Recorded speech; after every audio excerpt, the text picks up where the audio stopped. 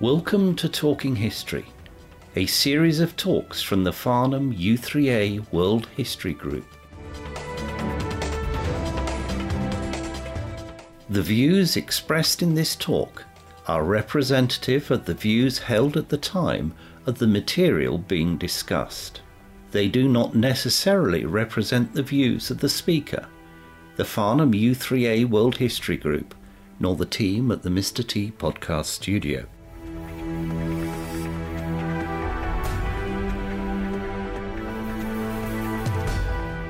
In this talk, Alan Freeland looks at the influence that pets have had on rulers throughout history. Alan's talk covers far more than just cats and dogs.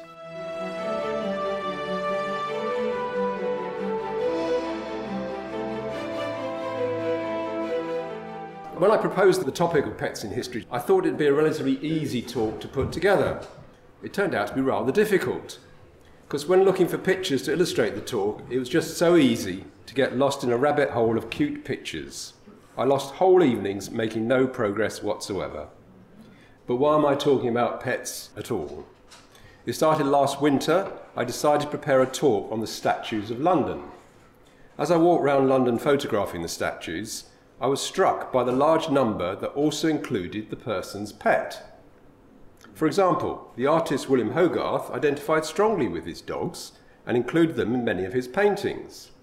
His statue in Chiswick shows him with his faithful dog, Trump. What of that adage, behind every great man is a woman? I searched in vain for statues of great men with their wives. This struck me as very odd.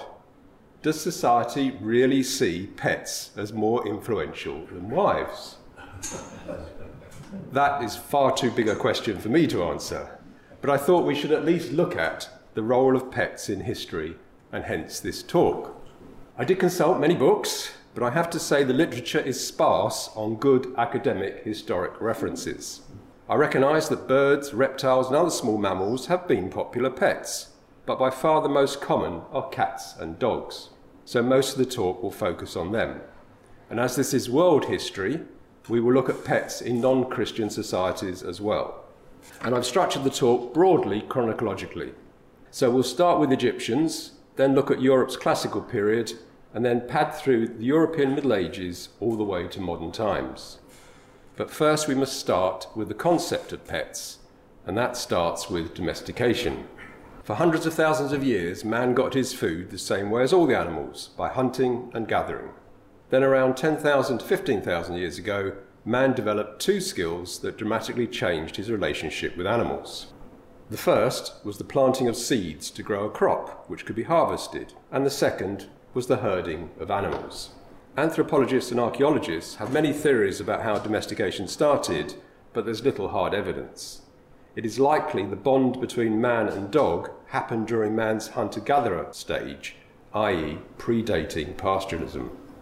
Scientists believe that the rock art at a place called Shawamis in Saudi Arabia dates from around 9,000 years ago. The art is hard to see. It shows a man out hunting with dogs. Some dogs are on a lead tied to his waist so that his hands are free. Others are not on a lead. Maybe there are two types of dogs, sighthounds and bloodhounds, or maybe trained and untrained. We just don't know. The dogs may well be an ancestor of the Canaan dog, a breed that even today is found in both the wild and domesticated forms. Thus dogs became domesticated initially as hunting dogs, and then when man adopted pastoralism as guard dogs for the herds and flocks. What of cats? Our understanding of the domestication of cats dramatically changed in the 1990s as a result of archaeological work on Cyprus. Prior to man's arrival, Cyprus had a unique fauna. Most mammals were not present. So, along with evidence of the first Homo sapiens on Cyprus, archaeologists have found the first remains of foxes, dogs, cats, deer, sheep, cattle, and the house mouse, all non-indigenous.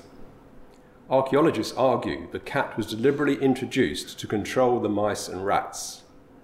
This early form of domestication probably amounted to no more than the cats seeking out the grain stores and being given access. Interestingly, this means that the cat flap, or the cat door, was invented before the cat was domesticated. In a sense, the cat domesticated us rather than the other way around. Over time, we developed dogs to meet specific needs. Hunting dogs, such as the Saluki and the Foxhound. Guard dogs, such as the Great Pyrenees. Search and rescue dogs, such as the Bloodhound. And herding dogs, such as the Border Collie. With cats, we accepted our subservient position because they could catch mice. In 2004, a burial from around 9,500 years ago was found. It is of an adult human and a cat in the same grave. That would suggest at the very least that the cat was valued by the adult or the adult society, and it's quite likely, therefore, that this cat was a pet. A memorial plaque written in Egyptian hieroglyphs found adjacent to the Great Pyramid of Giza informs us that Ep03 was a king's guard dog and was buried ceremoniously with the type of honours usually reserved to a member of the royal family, including embalming. Embalming was believed to allow the dog's soul to enter the afterlife. Ep03's tomb has not been found, and we have no pictures of the dog, but it was probably most similar to a modern-day greyhound. The Greek historian Herodotus informs us that dogs were protected animals in ancient Persia and were treated with the same respect in Egypt. The historian Jimmy Dunn lists some of the dog names that the Egyptians used. These included names such as Brave One, Reliable, Good Herdsman, North Wind, Antelope, and even Useless. The culture we most associate with cats is the Egyptian dynastic culture, lasting from around 3000 BCE to Egypt's conquest by the Greeks in around 300 BCE. What is curious is that in the early dynasties it was leopards, cheetahs and lions that were revered, but over time it was the domestic cat that was worshipped. One of the most famous cat goddesses was Bastet, the protector of Lower Egypt, and later the goddess of pregnancy and fertility, and the protector from contagious diseases. This was very much the height of the cat's social standing, a feat it would pay for later. The cat was worshipped spiritually and seen as the source of civic power. Every household would have a cat. Many would have more than one. Herodotus reports that if a house was on fire, the first items that would be rescued would be the cats. And when a pet cat died, its funeral service was just as profound as that for any family member, and it was the custom for all members of the household to shave off their eyebrows. Egyptians were fond of pets in general. Cats were definitely preferred over dogs, which in turn were more popular than monkeys, fish, gazelles, falcons, lions and hippos, all of which are mentioned in historic records. So the cat was both a god and a pet. Us cat owners suspected as much. From the cat's point of view, this adulation had its downsides. With such a strong bond between master and cat, it is only natural that when the master died, he would want his cat to accompany him to the afterlife. The most famous example of this is Crown Prince Thutmose. He died young, predeceasing his father, and he was entombed with his pet cat, Ta-Mew, which translates as she-cat. The cat on the side of its sarcophagus shows the cat before a table piled high with food for it to consume in the afterlife. And many historians claim that from the first millennium BCE, the demand for cats for votive offerings reached such a height that the priests ran kitten farms to supply the kittens. And kittens were preferred by the priests to avoid the expense of having to rear grown cats. 200 years before the Greeks conquered Egypt, the Persians conquered Egypt, and they ruled for over 100 years. The decisive battle was the Battle of Pelusium, which is extensively written about by the Greek historian Herodotus. Another Greek author, Polyaenus, writing in the 2nd century, adds information that Herodotus doesn't include. Polyaenus said that the Persian ruler Cambyses, knowing the Egyptians would not harm a cat, ordered his army to carry the sacred animals in front of them. The tactic worked. The Egyptians refused to fight, and the Persians won the battle by default and conquered Egypt. Bastet, the Egyptian goddess of fertility, was also the goddess of the moon. Every day she would accompany her father, Ra, the sun, across the sky, and every night she would turn into a cat and hunt for the Ra's great enemy, the serpent Apep. Women turning into cats. This isn't going to end well for either party. As the Greeks absorbed Egyptian mythology, Bastet's role was subsumed into that of Artemis, the daughter of the sky god Zeus, and the goddess of hunting, nature, and childcare. Artemis is a complicated character, being both the protector of animals and the hunter of animals. being the goddess of chastity and the goddess of childbirth, the bringer of diseases and the curer of diseases. And she was both caring and vengeful, and like Bastet, a goddess of the moon. And in Roman culture, Artemis becomes the goddess Diana. Ovid, in the Metamorphoses, says that Diana could turn herself into a cat, and Greek and Roman mythology also links Artemis and Diana to the underworld.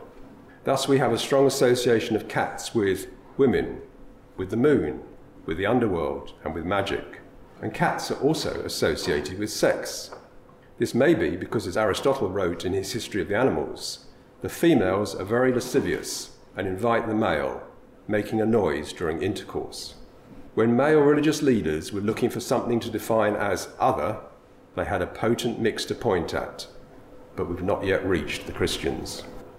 In many cultures, and certainly true in Roman times, it was customary to show images of a deceased with things that were important to them or indicators of their status or their role in life. One of the first mentions of cats in Rome is from Palladius, an author who wrote on agricultural matters. And it sounds like he was answering a question on Roman gardener's question time, when he advised using cats rather than ferrets to stop moles from eating the artichokes. In general, the Romans were more practical and less sentimental than the Greeks about the cat, and much more happy to use parts of the cat in medicine. Funerary monuments also show the Romans love their pet dogs. Roman mosaic from the 2nd century BCE adorns the entrance to a villa in Pompeii, known to historians as the House of the Tragic Poet. Under the image of the dog are the Latin words cave canem, which means beware of the dog. Just like today, there are at least 3 possible interpretations of this mosaic. One, as a warning to potential burglars that there is a fierce dog in the grounds, even if there isn't. 2, as a warning to visitors that there's a large dog which can be over-friendly and may cause alarm to those nervous of dogs. Or, there is a small lapdog in the grounds, please be careful and don't tread on it. Also in the Museum of Pompeii are many plaster casts of those who died horribly in the volcanic eruption. One is of a woman holding a cat, and another is of a child and a dog side by side. On the dog's collar is a Latin inscription. It reads, "Thrice has this dog saved his little master from death, once from fire, once from flood, and once from thieves." But sadly it wasn't able to save the child or itself from the volcano. Caged birds were a popular pet in Roman cities, often being written about in the literature. Catching and caging a wild bird was often seen as a metaphor for seduction. The most famous pet bird in Roman times is Lesbia's pet sparrow. The Roman poet Catullus wrote 2 poems about Lesbia's sparrow, and although sparrows do seem to have been kept as caged birds, some historians think the more popular choice would be a blue rock thrush. It is much more decorative and much easier to tame. It could be that in the Lesbia poems, the sparrow represents her missing lover. However, many historians think Catullus is referring to sex in these poems, as the Latin word for sparrow, parsa, also refers to the male's sexual organ. It seems that the fashion for pet caged birds was something the Romans developed for themselves, as caged birds don't appear to be common in the previous Greek or Egyptian cultures. Throughout history, artists have been keen to portray Hercules with the Nemean lion, thinking they were portraying the first of Hercules' 12 labours. Those of us who've owned a cat know that this is just the loving owner trying to give the cat a pill. Cats, however, are not popular in Mongolia. There is a Mongolian proverb, "A dog wishes his master life, a cat wishes death." All cultures have creation myths, and we'll come to Noah and the Ark shortly. But this is the Mongolian creation myth. The Mongols' god, Tengri, decided to make a new immortal creature to rule the earth. This creature was man, and he fashioned man out of clay. The clay needed a few days to dry, so God provided man with a dog to protect him. As the other animals got to learn that God intended for man to rule over them, they became angry and sought to destroy man before he was fully baked. Horse, camel and ox all came to destroy the clay, but all were driven away by the dog. However, Erlek Khan, the king of the underworld, was awoken from a deep and satisfying sleep by the dog's barking.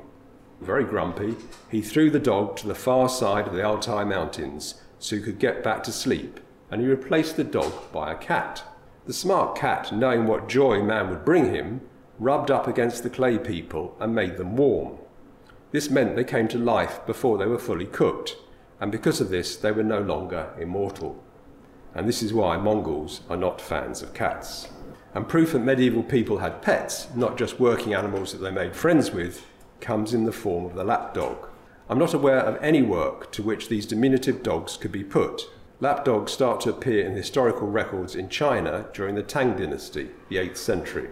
And interestingly, they are recorded as being exotic gifts from abroad given to the Chinese emperor, and they were kept by court ladies for their amusement. Pekingese dogs started to arrive in Britain after the Second Opium War, and in 1865 Queen Victoria was given one called Luti, which started a craze for the breed amongst the upper classes. Luti was booty from the sacking of the Summer Palace. And this is how the lapdog has evolved, dogs in bags. I did mention it was very easy to get distracted. In our history of pets, two momentous events are about to occur: the arrival of Christianity and the arrival of Islam. So let's just recap what in general people thought about cats and dogs. Dogs: useful, loyal, hard-working, valued as both pets and working animals. Cats: lazy, disloyal, creatures of the night, associated with the moon, women and fertility, valued as pets by women and children, useful for mousing and better than ferrets. So how have cats and dogs fared in Christian lands? Setting the tone is the Bible. And you would think that given what we've just said about cats and dogs, at least dogs would come out favourably. But the Bible isn't a fan of either cats or dogs. In the New King James Version, dog is mentioned 40 times and always negatively. Here's an example. You shall not bring the wages of a harlot or the price of a dog to the house of the Lord your God for any vowed offering. For both of these are an abomination to the Lord your God. And cats are not mentioned at all in most versions of the Bible. There's an obscure reference in the Common English Bible in the letter of Jeremiah. Their faces, having been darkened by the smoke that is in the temple, bats, swallows, birds and cats land on their bodies and heads. From this you will know that they aren't gods, so don't be afraid of them. The big change for Christians came with Emperor Theodosius. His edict in the year 380 made it mandatory to be a Christian. If you were not Christian, you were against the state and at the very least be fined or have your property confiscated. And the male church leaders spent their time codifying Christianity and ensuring it was strongly differentiated from the pagan religions that had gone before. Anything previously associated with the likes of Isis, Bastet, Artemis or Diana, for example, was suspect, and this included women and cats.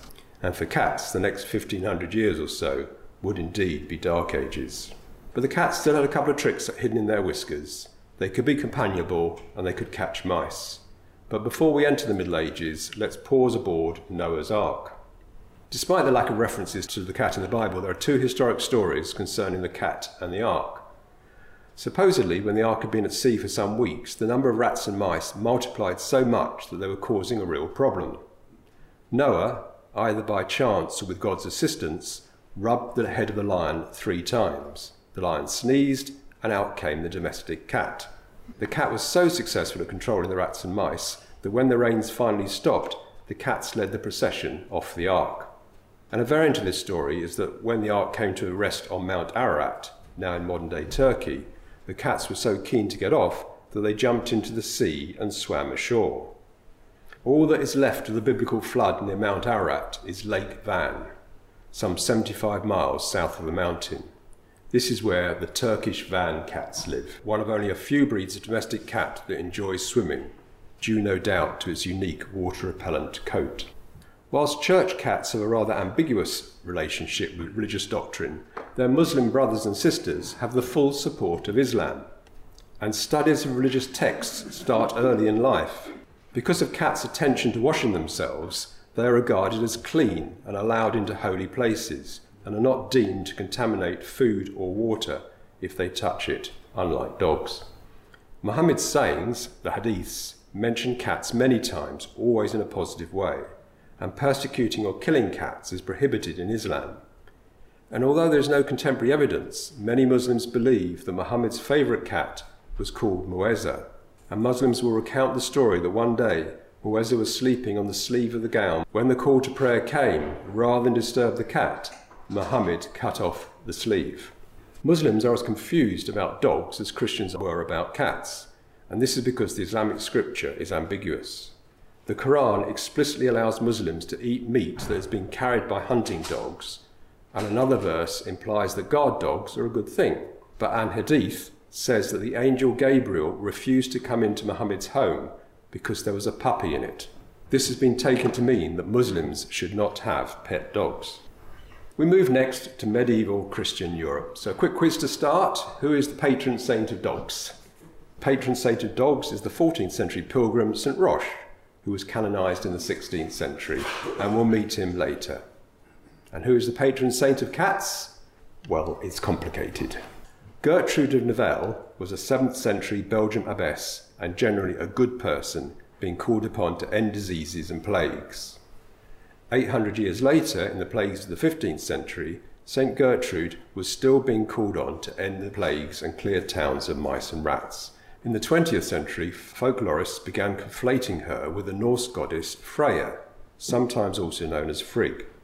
But it wasn't until the 1980s that Gertrude became associated in the public's mind as the patron saint of cats. But the Catholic Church doesn't recognise Gertrude as having this role. From the 13th century, she's written about in collections of Norse poems, and by now she has upgraded her mount for a chariot pulled by 2 cats. The anniversary of St. John the Baptist's birth is a time in the Christian calendar to ward off witches and evil spirits, and this is typically celebrated on the evening before, starting sunset on June 23rd, when a large bonfire with an effigy of a witch on top is set alight. L.A. Vossel, in her book Revered and Reviled, states, in 1575, a receipt signed by Lucas Pomeroy states, for having supplied for 3 years all the cats required for the fire on St. John's Day as usual.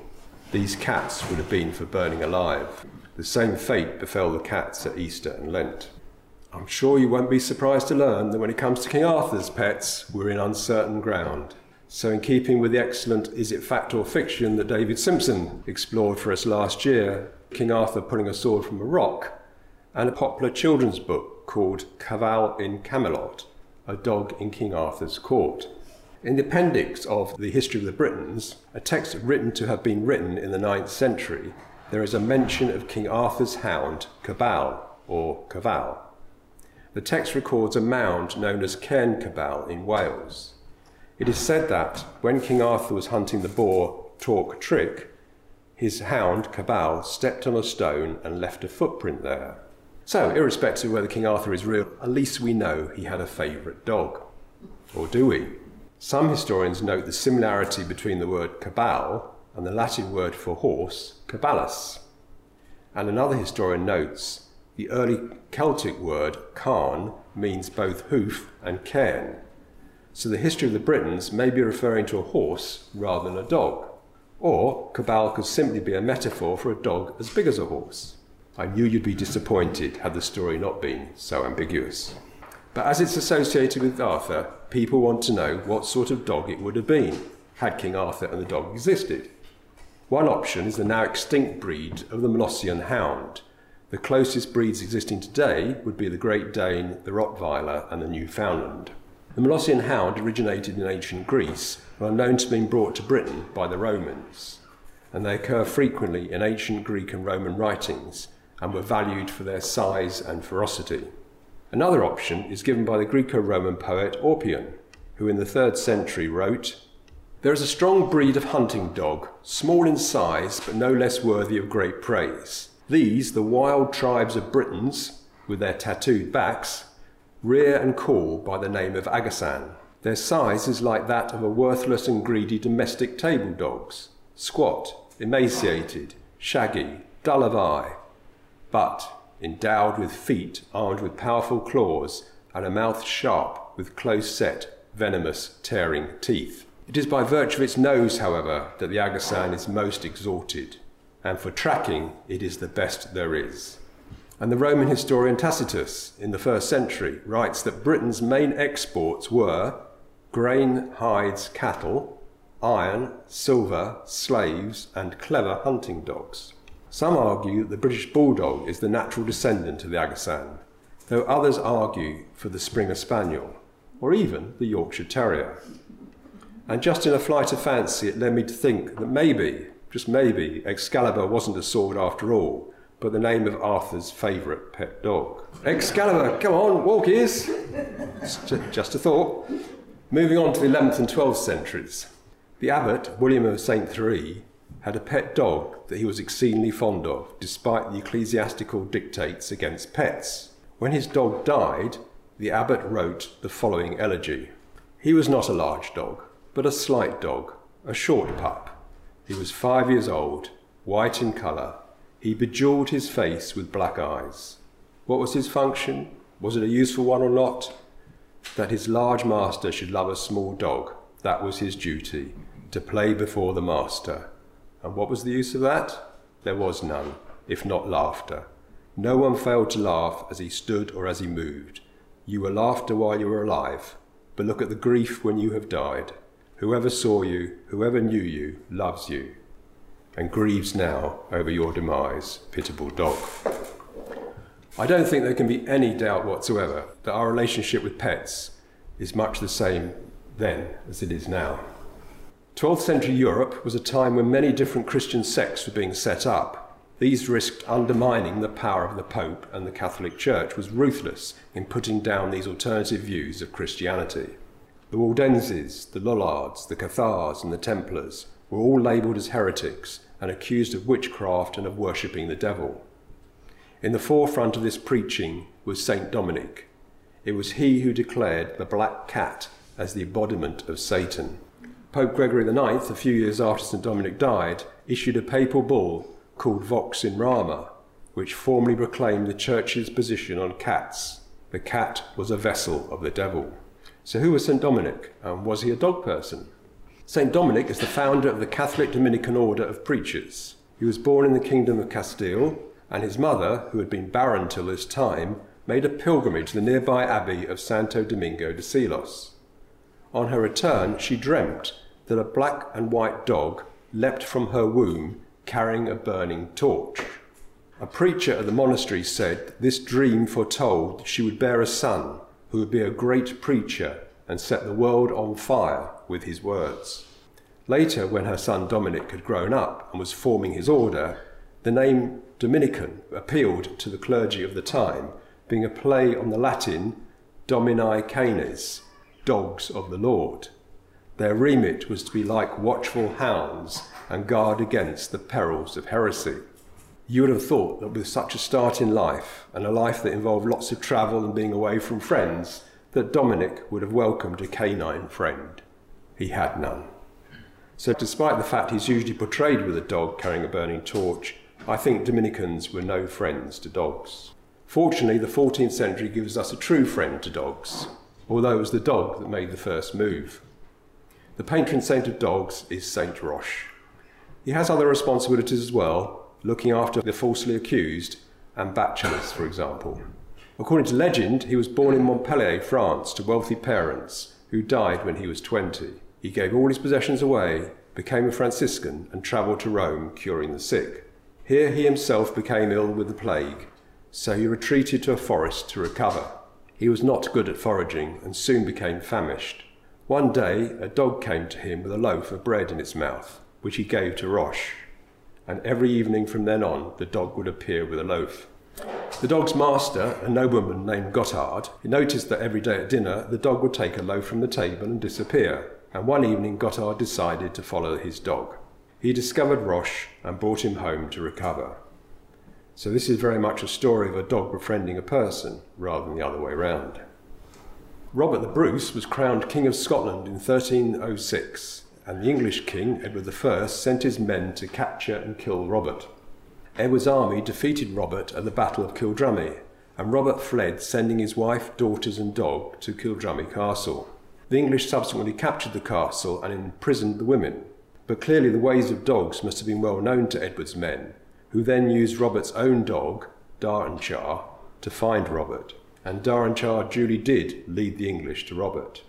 However, when the English started to attack Robert, Robert's dog turned on them, attacked the English soldiers, and Robert was again able to escape. Jean Froissart was a 14th century French author and court historian. His chronicles are an important source of information about the first half of the 100 Years' War. He writes about the deposition of Richard II and the ascension of Henry Bolingbroke as Henry IV in 1399. Quote, King Richard had a greyhound called Matthew, who was in the constant practice of attending the king, and he would not follow any other person. And as the king and the Earl of Derby, known to us as Henry Bolingbroke, were engaged in conversing with each other in the court, the greyhound, which was usually accustomed to leap upon the king, left his majesty and went to the Earl of Derby, Duke of Lancaster, and behaved towards him with the same familiarity and attachment as he was usually in the habit of showing towards the king. The Duke, who did not know the greyhound, demanded of the king what the animal might mean by so doing. Cousin, quoth the king, that is a sign portending great prosperity to you and a token of adversity to me. Sir, how do you know that? Quoth the Duke. I know it for a certainty, replied the king. The greyhound maketh you cheer this day as King of England, to which dignity you will be raised, and I shall be deposed. The greyhound possesses this knowledge naturally, therefore take him to you, he will follow you and forsake me. The Duke of Lancaster fully understood these words and cherished the animal, which would never afterwards follow King Richard, but follow the Duke of Lancaster. For the 15th century, we're in sophisticated Paris with our medieval friend Christine de Pizan. Her most famous book is The Book of the City of Ladies, where she attacks misogyny. The 14th century Dominican preacher John Bromyard described how pet dogs devoured food that their rich and uncaring masters and mistresses could have provided for the poor. He writes, the wealthy provide for their dogs more readily than for the poor, more abundantly and more delicately too, so that, whereas the poor are so famished they would greedily devour bran bread, dogs turn up their noses at the sight of wafer bread. They must be offered the daintiest flesh, the first and choicest portion of every dish. And if full, they refuse it. Then there is wailing about them, as though they were ill. And we will see these sentiments repeated again in the 18th century. But I knew I was right about the Dominicans, not dog people. St. Jerome is famous for taking a thorn out of a lion's paw and thus making a friend for life. Amongst Christians, he's also known for his large output of insightful writings and translations, and he must have spent a lot of time in his study. In fact, all throughout the medieval period, we had cat companions. Neolithic man kept cats to stop mice eating his grain. Medieval scholars kept cats to stop mice eating their books. Another 15th century scribe found a nasty stain on the page he was working on, and he was forced to leave that part blank, writing a note next to it saying, here is nothing missing, but a cat urinated on this during a certain night. Cursed be the pesty cat that urinated over this book during the night in Deventer, and because of it many other cats too. And be aware well not to leave open books at night where cats can come. Of course, modern cats are much more creative. According to Professor Marianne Gibson at Exeter University, in order for medieval men to understand how women witches could have agency, they determined that women must have the devil's help, and this was provided through a companion. Cats, dogs, toads and ferrets were all common forms for the devil to take. The first witch's cat that made the tabloid papers was a 16th century white spotted cat called Satan, which belonged to Elizabeth Francis from Essex. Elizabeth Francis was accused of sending the cat to neighbours she didn't like and having the cat make them fall ill. She used the same approach to punish a lover who refused to marry her. It was, however, the Victorians that made the black cat the de facto witch's companion. And witches seem to be in a common belief in most societies throughout recorded history. And the Bible is clear, Exodus 22:18, thou shalt not suffer a witch to live.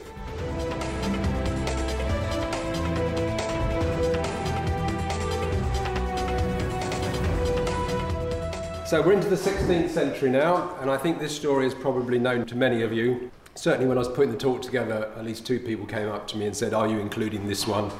And yes, we are. So when 5-year-old Mary, Queen of Scots, was forced to flee from the English and go to France, she had for company her own court. including 2 half-brothers and 4 girls, all her own age and all named Mary. And she also had the company of 22 lapdogs. Returning to England, and during the 19 years she was held at the pleasure of Queen Elizabeth, she was allowed dogs for company. But when Mary went to be executed, she hid a favourite dog under her skirts, and once beheaded, one eyewitness, a Robert Winkfield, reported. Then one of the executioners pulled off her gaiters, espied her little dog, which was crept under her cloths, which could not be gotten forth by force, yet afterwards would not depart from the dead corpse, but came and lay between her head and her shoulders, which being imbued with her blood was carried away and washed, as all things else were that had any blood was either burned or washed clean, and the executioners sent away with money for their fees. So however great we may think the Tudor period was, I'm pretty certain there were no dog trauma specialists. So we've reached the 17th century, and this one is definitely a pet. So may I introduce to you Trixie, favourite of Henry Wriothesley, 3rd Earl of Southampton. Henry was friends with Shakespeare, who dedicated a couple of poems to him. He's widely thought to be the fair youth in Shakespeare's sonnets. He was also friendly with other writers of his day, and had he continued to put his energy into the arts, our story would not be told.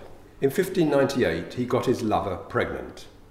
His lover was Elizabeth Vernon, one of the Queen Elizabeth's ladies-in-waiting. He did the decent thing and married her, but without the Queen's permission, thus earning for him a black mark and for her imprisonment. However, after that he got involved in the Earl of Essex's failed rebellion against the Queen, and as a consequence was imprisoned in the Tower. We're reliant on the Welsh author Thomas Pennant for what happens next.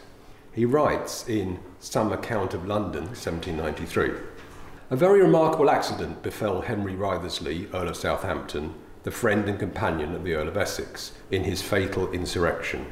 After he had been confined there a small time, he was surprised by a visit from his favourite cat, which had found its way to the Tower, and as tradition says, reached its master by descending the chimney of his apartment. Clearly, Henry can't have spent all his time going to plays and with his mistress.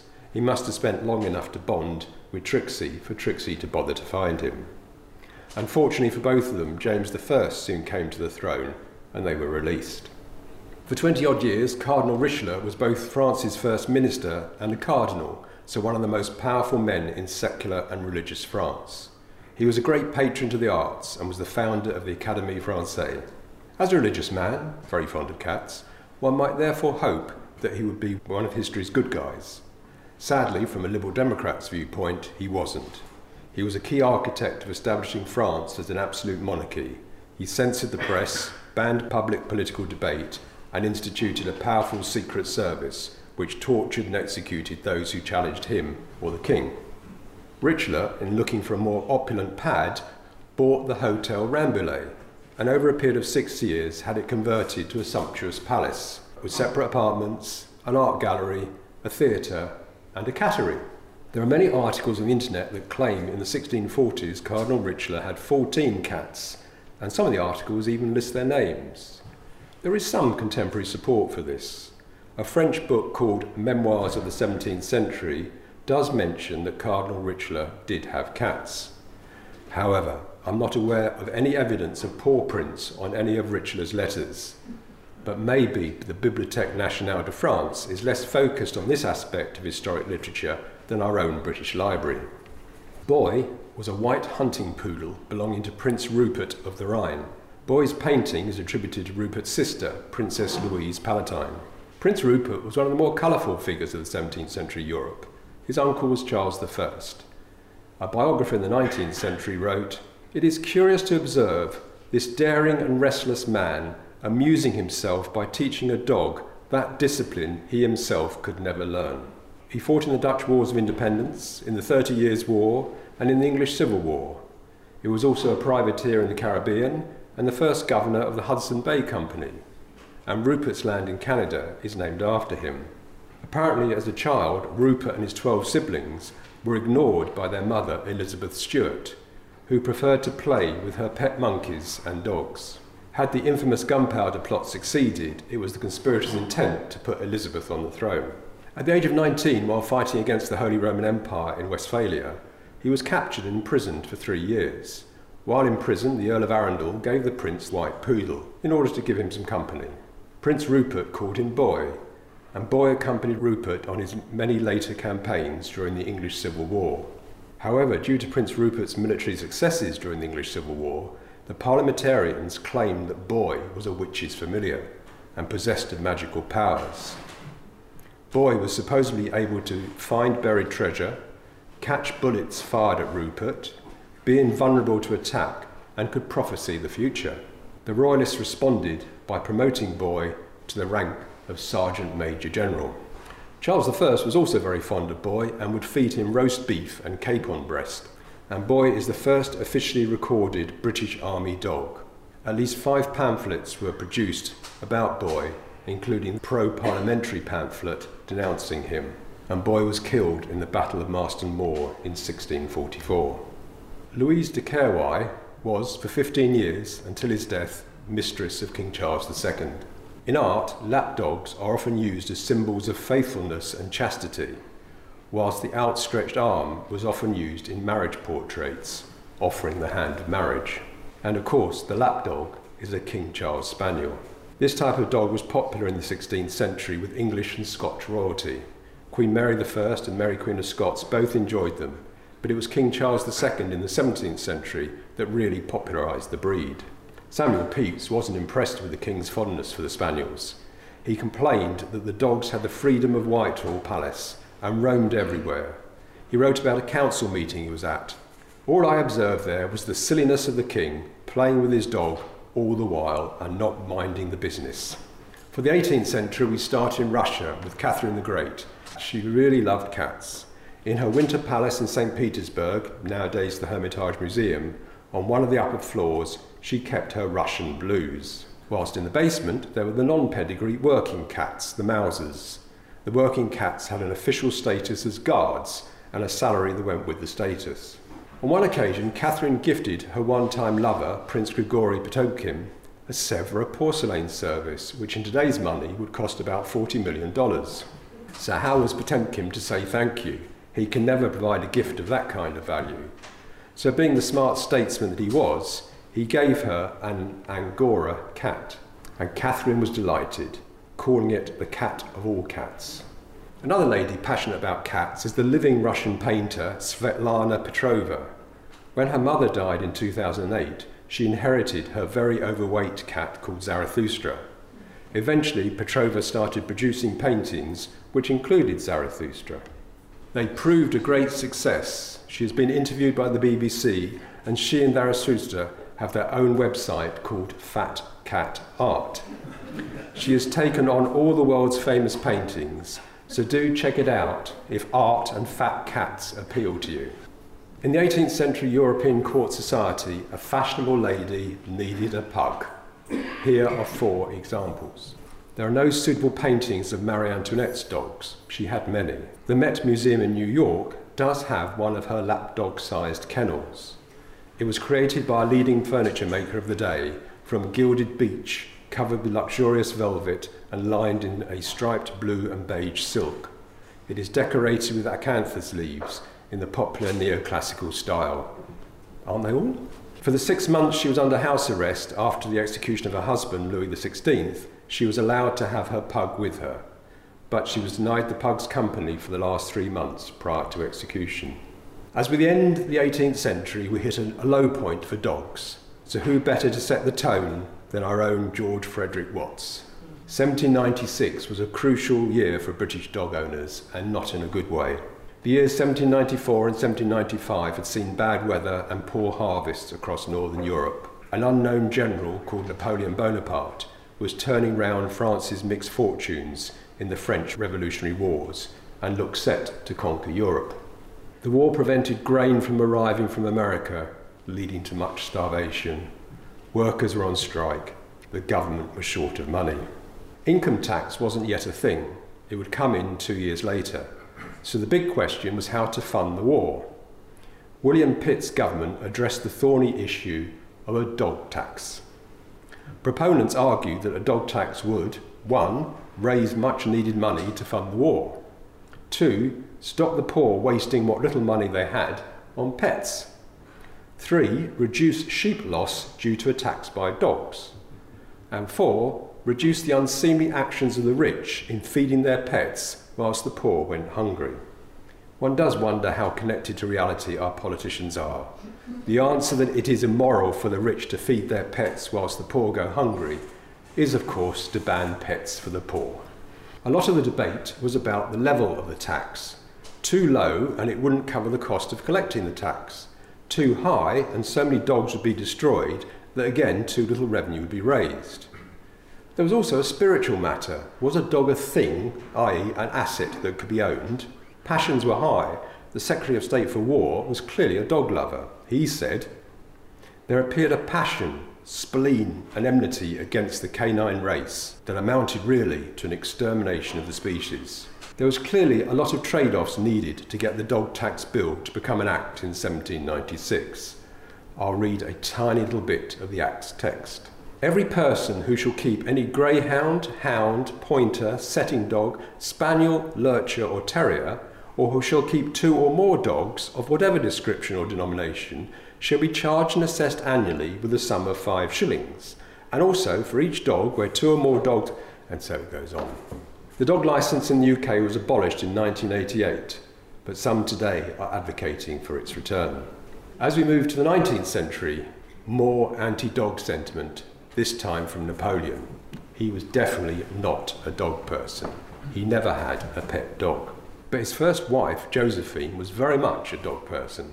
Josephine and her first husband, Alexandra, were caught up in the Reign of Terror, and both were incarcerated in the infamous Les Carmes prison. Josephine's children found a way of communicating with Josephine by using her pet pug, Fortune, as a go-between, with messages hidden under its collar. After a show trial, Alexander became one of the 17,000 guillotined to death. As Josephine's time for likely execution approached, Robespierre, one of the key architects of the Reign of Terror, was himself executed, and Josephine was released. The experience strengthened the bonds between Josephine and Fortune. The next time we hear of Fortune is when Antoine Vincent Arnaud, author of a biography of Napoleon Bonaparte, writes of a conversation he had with Napoleon. Napoleon is pointing at Fortune, who is sitting on a sofa, and says, "Do you see that gentleman? He is my rival. He was in possession of Madame's bed when I married her. I wished to remove him, but it was quite useless to think of it. I was told that I must either sleep elsewhere or consent to share my bed. That annoyed me considerably, but I had to make up my mind, and I gave way. The favourite was far less accommodating." Fortune was not of a sharing disposition. When Josephine and Napoleon were enjoying their most passionate moments, Fortune would bite Napoleon, drawing blood and leaving a scar. Napoleon said to Arnaud, "I bear proofs on my legs of what I say." A few years later, Napoleon also told Arnaud of a report that he received that the French warship Cleopatra had been attacked and boarded by the British ship HMS Nymph. HMS Nymph's mascot was a Newfoundland dog, which is one of the first to board the Cleopatra. Having recounted this event, Napoleon then exclaimed to Arnaud, "Dogs, must I be defeated by them on the battlefield as well as in the bedroom?" A few years later still, Napoleon was imprisoned on Elba and attempted to escape. He managed to arrange a small boat to take him off the island, but at some point on the journey he fell overboard. His disappearance was not immediately noted by the crew, and Napoleon was not a strong swimmer, so he would almost certainly have drowned, save for a passing fisherman whose Newfoundland dog rescued Napoleon. And in an ironic coda, the last surviving descendant of the Bonaparte family, a Jerome Napoleon Bonaparte, died in New York City in 1945. He died from injuries following a fall during a walk in Central Park. He tripped over the lead attached to his dog, a pug. The discovery of Australia and all its exotic creatures captured European imagination. From the start of the 19th century, the rich and powerful demanded examples of these creatures in their menageries. The pre-Raphaelite artist Dante Gabriel Rossetti was one of those that got hooked on wombats. He lived in Chelsea and is known to have frequently taken his friends to London's Regent Park Zoo to see the wombats. After 12 years of fascination with wombats, Rossetti required his first wombat, which he named Top. The wombat arrived whilst Rossetti was in Scotland, falling madly in love with Jane Morris, wife of the arts and crafts movement founder William Morris. On hearing the news of the arrival of his wombat, he wrote Jane the following poem. Oh, how the family affections combat, within this heart and each hour flings a bomb at. My burning soul, neither from owl nor from bat, can peace be gained until I clasp my wombat.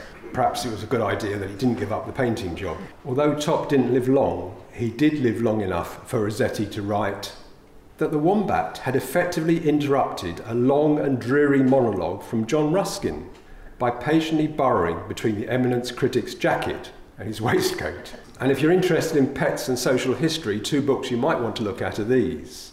The Great Cat Massacre is one of a number of stories that Robert Danton covers in his book concerning the cultural history of early modern France. The story from which the book gets its title concerns a labour dispute between print workers and print owners, where the workers complain the owners' cats are better treated than they are. And The Great Cat and Dog Massacre by Hilda Keane covers a UK government voluntary programme started at the beginning of World War II to reduce the size of UK's pet population. 400,000 British pets were euthanised. After Prince Albert died, Queen Victoria took much solace from her dogs. When Victoria ascended to the throne, she became the patron of the RSPCA and later the patron of Battersea Dogs Home. In her lifetime, she owned 99 smooth-haired collies. In one diary entry, Queen Victoria wrote, "At 5 minutes to 11, rode off with Beatrice, good sharp going with us, and having occasional collie shangles with collies when we came near cottages." Does the word or phrase collie shangles mean anything to anyone? It is a Scottish word for quarrels or rows and believed derived from fights between dogs. And Prince Albert was also a dog lover. When he arrived in England to marry Queen Victoria, Eos, his pet greyhound, came too, and Eos joined them on the honeymoon. With such royal enthusiasm for dogs, this royal couple did much to popularise both dogs as pets and pet portraits. Beatrice Potter with some of her pets. Spot the dog, the famous Peter Rabbit. The Belgian hare named Benjamin Bouncer. Benjamin often used to model for Beatrice for her drawings. He was also partial to hot buttered toast and would come running at the sound of the tea bell. Beatrice and her brother Bertram would dissect or stuff their pets when they died. The bones would be arranged in drawers in a cupboard. The 20th century, and a sentence historians thought impossible. I am Caesar, I belong to the king. Such was the inscription on the collar of King Edward's wire fox terrier called Caesar. He was privileged to have his own footman and sleep on a chair next to the king, and Caesar became the constant companion of the king. After the king's death in 1910, the dog attended the funeral and walked in the procession in prominence ahead of 9 kings and other heads of state. Kaiser Wilhelm II, King of Prussia, and one who easily took offence, was not amused. Having his uncle, King Edward, make him march behind this little dog did little to endear himself to the British. Caesar has been the subject of paintings and a small Fabergé sculpture carved in white chalcedony. It has ruby eyes and an enamel and gold collar. And if you're interested, Caesar's biography can be read for free on the V&A website. Churchill was very fond of dogs, particularly his miniature poodle, Rufus. And when Rufus died, Rufus too, although Winston was at pains to point out that the two was silent. There are many quotes about Rufus and dogs that show Churchill's sensitivity and humour. Here's just 2. Rufus would occasionally accompany Winston everywhere, but on one occasion, as Prime Minister in the war, he had to say to Rufus, "No, Rufus, I haven't found it necessary to ask you to join the wartime cabinet." Or more poignantly, one evening at Chequers, the film was Oliver Twist. Rufus, as usual, had the best seat in the house on his master's lap. At the point where Bill Sykes was about to drown his dog to put the police off his track, Churchill covered Rufus's eyes with his hands and said, "Don't look now, dear, I'll tell you about it afterwards." So to what degree did Rufus help Churchill make all those decisions about life and death? Paul McCartney is definitely a dog person. Martha was the name of his old English sheepdog. When Martha was no more, he acquired a black Labrador puppy called a Jet, which inspired a song of the same name with his band Paul and the Wings. And as Desmond Morris observed in his books on the natural world, artists like cats, soldiers like dogs, and we've certainly seen some examples in this talk. Field Marshal Montgomery in Normandy during the Second World War travelled with his 2 puppies and a cage of canaries. The 2 puppies were called Rommel and Hitler. Did they give him insight into the mind or temperament of his enemy? Like all autocrats, Hitler demanded total loyalty, and there was only one creature that would give him that, a dog. After World War I, Hitler acquired a German shepherd dog named Prince, but due to lack of money, he was forced to give Prince away. But Prince was loyal to Hitler and ran away from her new owners to return to Hitler. This event cemented Hitler's fondness for the breed, and he had 3 further German shepherd dogs, Mookie, Blonde, and the last and most famous, Blondie. Blondie was given to Hitler by Martin Bormann in 1941. Eva Brun didn't like Blondie, much preferring her own dogs, Scottish Terriers, called Negus and Stasi. In the spring of 1945, Blondie had a litter of 5 pups, and Hitler started training them. When the end came for Hitler, Blondie was with Hitler and Eva in the bunker. Hitler was determined he would not be captured by the Allies. He gave a cyanide capsule to Blondie before he and Eva also took cyanide capsules. Putin is definitely a dog person. It could again be the need for unswerving loyalty. Because of this, world leaders are apt to gift Putin dogs, and not just any dog, but a dog breed that represents their country. His first dog as a man of great power was Connie, a black Labrador from 1999, when he was director of the FSB. The Bulgarian Prime Minister gave Putin a Karakachstan, also known as a Bulgarian sheepdog. Putin named the dog Buffy. The Akita prefecture in Japan gifted Putin an Akita puppy called Yumi, meaning dream in English, to say thank you for Russia's help following the 2011 earthquake and tsunami off Japan. Verni, meaning faithful, is an Alabai, the top breed of dog in Turkmenistan, and was a gift to the Turkmenistan president.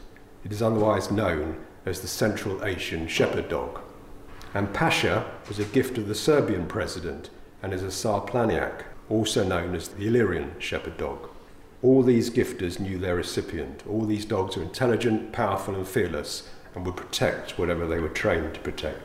Sometimes when Putin had important meetings, he would have his black Labrador dog, Connie, with him.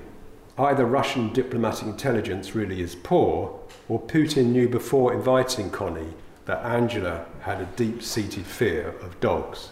Putin afterwards apologised to Angela, but Angela told one news media, "I understand why he has to do this, to prove he's a man. He's afraid of his own weakness. Russia has nothing, no successful politics or economy. All they have is this." And certainly from the research I've done from this talk, I'm convinced that pets have played a larger role in world affairs than they are credited for. And many US presidents have had pets, especially dogs. And rather than profile individual dogs, I try to determine if there is a relationship between dog-loving presidents and good presidents. To help with assessing the goodness of a president, Wikipedia has a page entitled Historical Rankings of Presidents of the United States. A variety of rankings are provided. I use one that takes into account attributes like crisis leadership, moral authority, international relations, and administrative skills. Up to Trump, there have been 44 presidents. So I looked at the upper quartile and the bottom quartile of presidents, i.e. 11 in each quartile. Those in the top quartile I labelled good presidents. Those in the bottom quartile I labelled the worst presidents. I then researched if they had any dogs and then put their names in the appropriate quadrant. There are 10 good presidents who love dogs and 1 good president who didn't love dogs. Therefore, you're 10 times as likely to be a good president if you love dogs. However, whether you like dogs or not has no bearing if you're a crap president. I leave you to decide cause and effect. I should note that some of the worst presidents who were not dog lovers did love animals. Millard Fillmore in the 19th century, for example, had 2 ponies named Mason and Dixon and set up the American equivalent of the RSPCA. And Martin Van Buren was gifted a pair of tiger cubs by the Sultan of Oman and was most upset when Congress wouldn't let him keep them at the White House. Trump would have no truck with pets and actually hated dogs. His ex-wife Ivana had a pet poodle. The poodle and Trump hated each other. This hatred was manifest in a lot of barking. If you like humour, cats and philosophy and the inner monologue genre of films, I can thoroughly recommend Will Braden's films of his mother's cat Henri. He is a cinematographer, so these are well put together. There are 17 of the films, each lasting only a couple of minutes in length and produced over about 8 years. They start with one called Henri, which introduces us to the cat, but the image quality is not great. It was produced 15 years ago. I recommend you start with Henri 2. It won the 2012 Best Internet Cat Video Competition. And although Will Braden is an American, he's from Seattle, and he voices the cat's thoughts in French and provides English subtitles. And if you enjoyed this talk, I'm sure you'll enjoy these films. And to find the films, just search for Will Braden and Henri. And with that, thank you.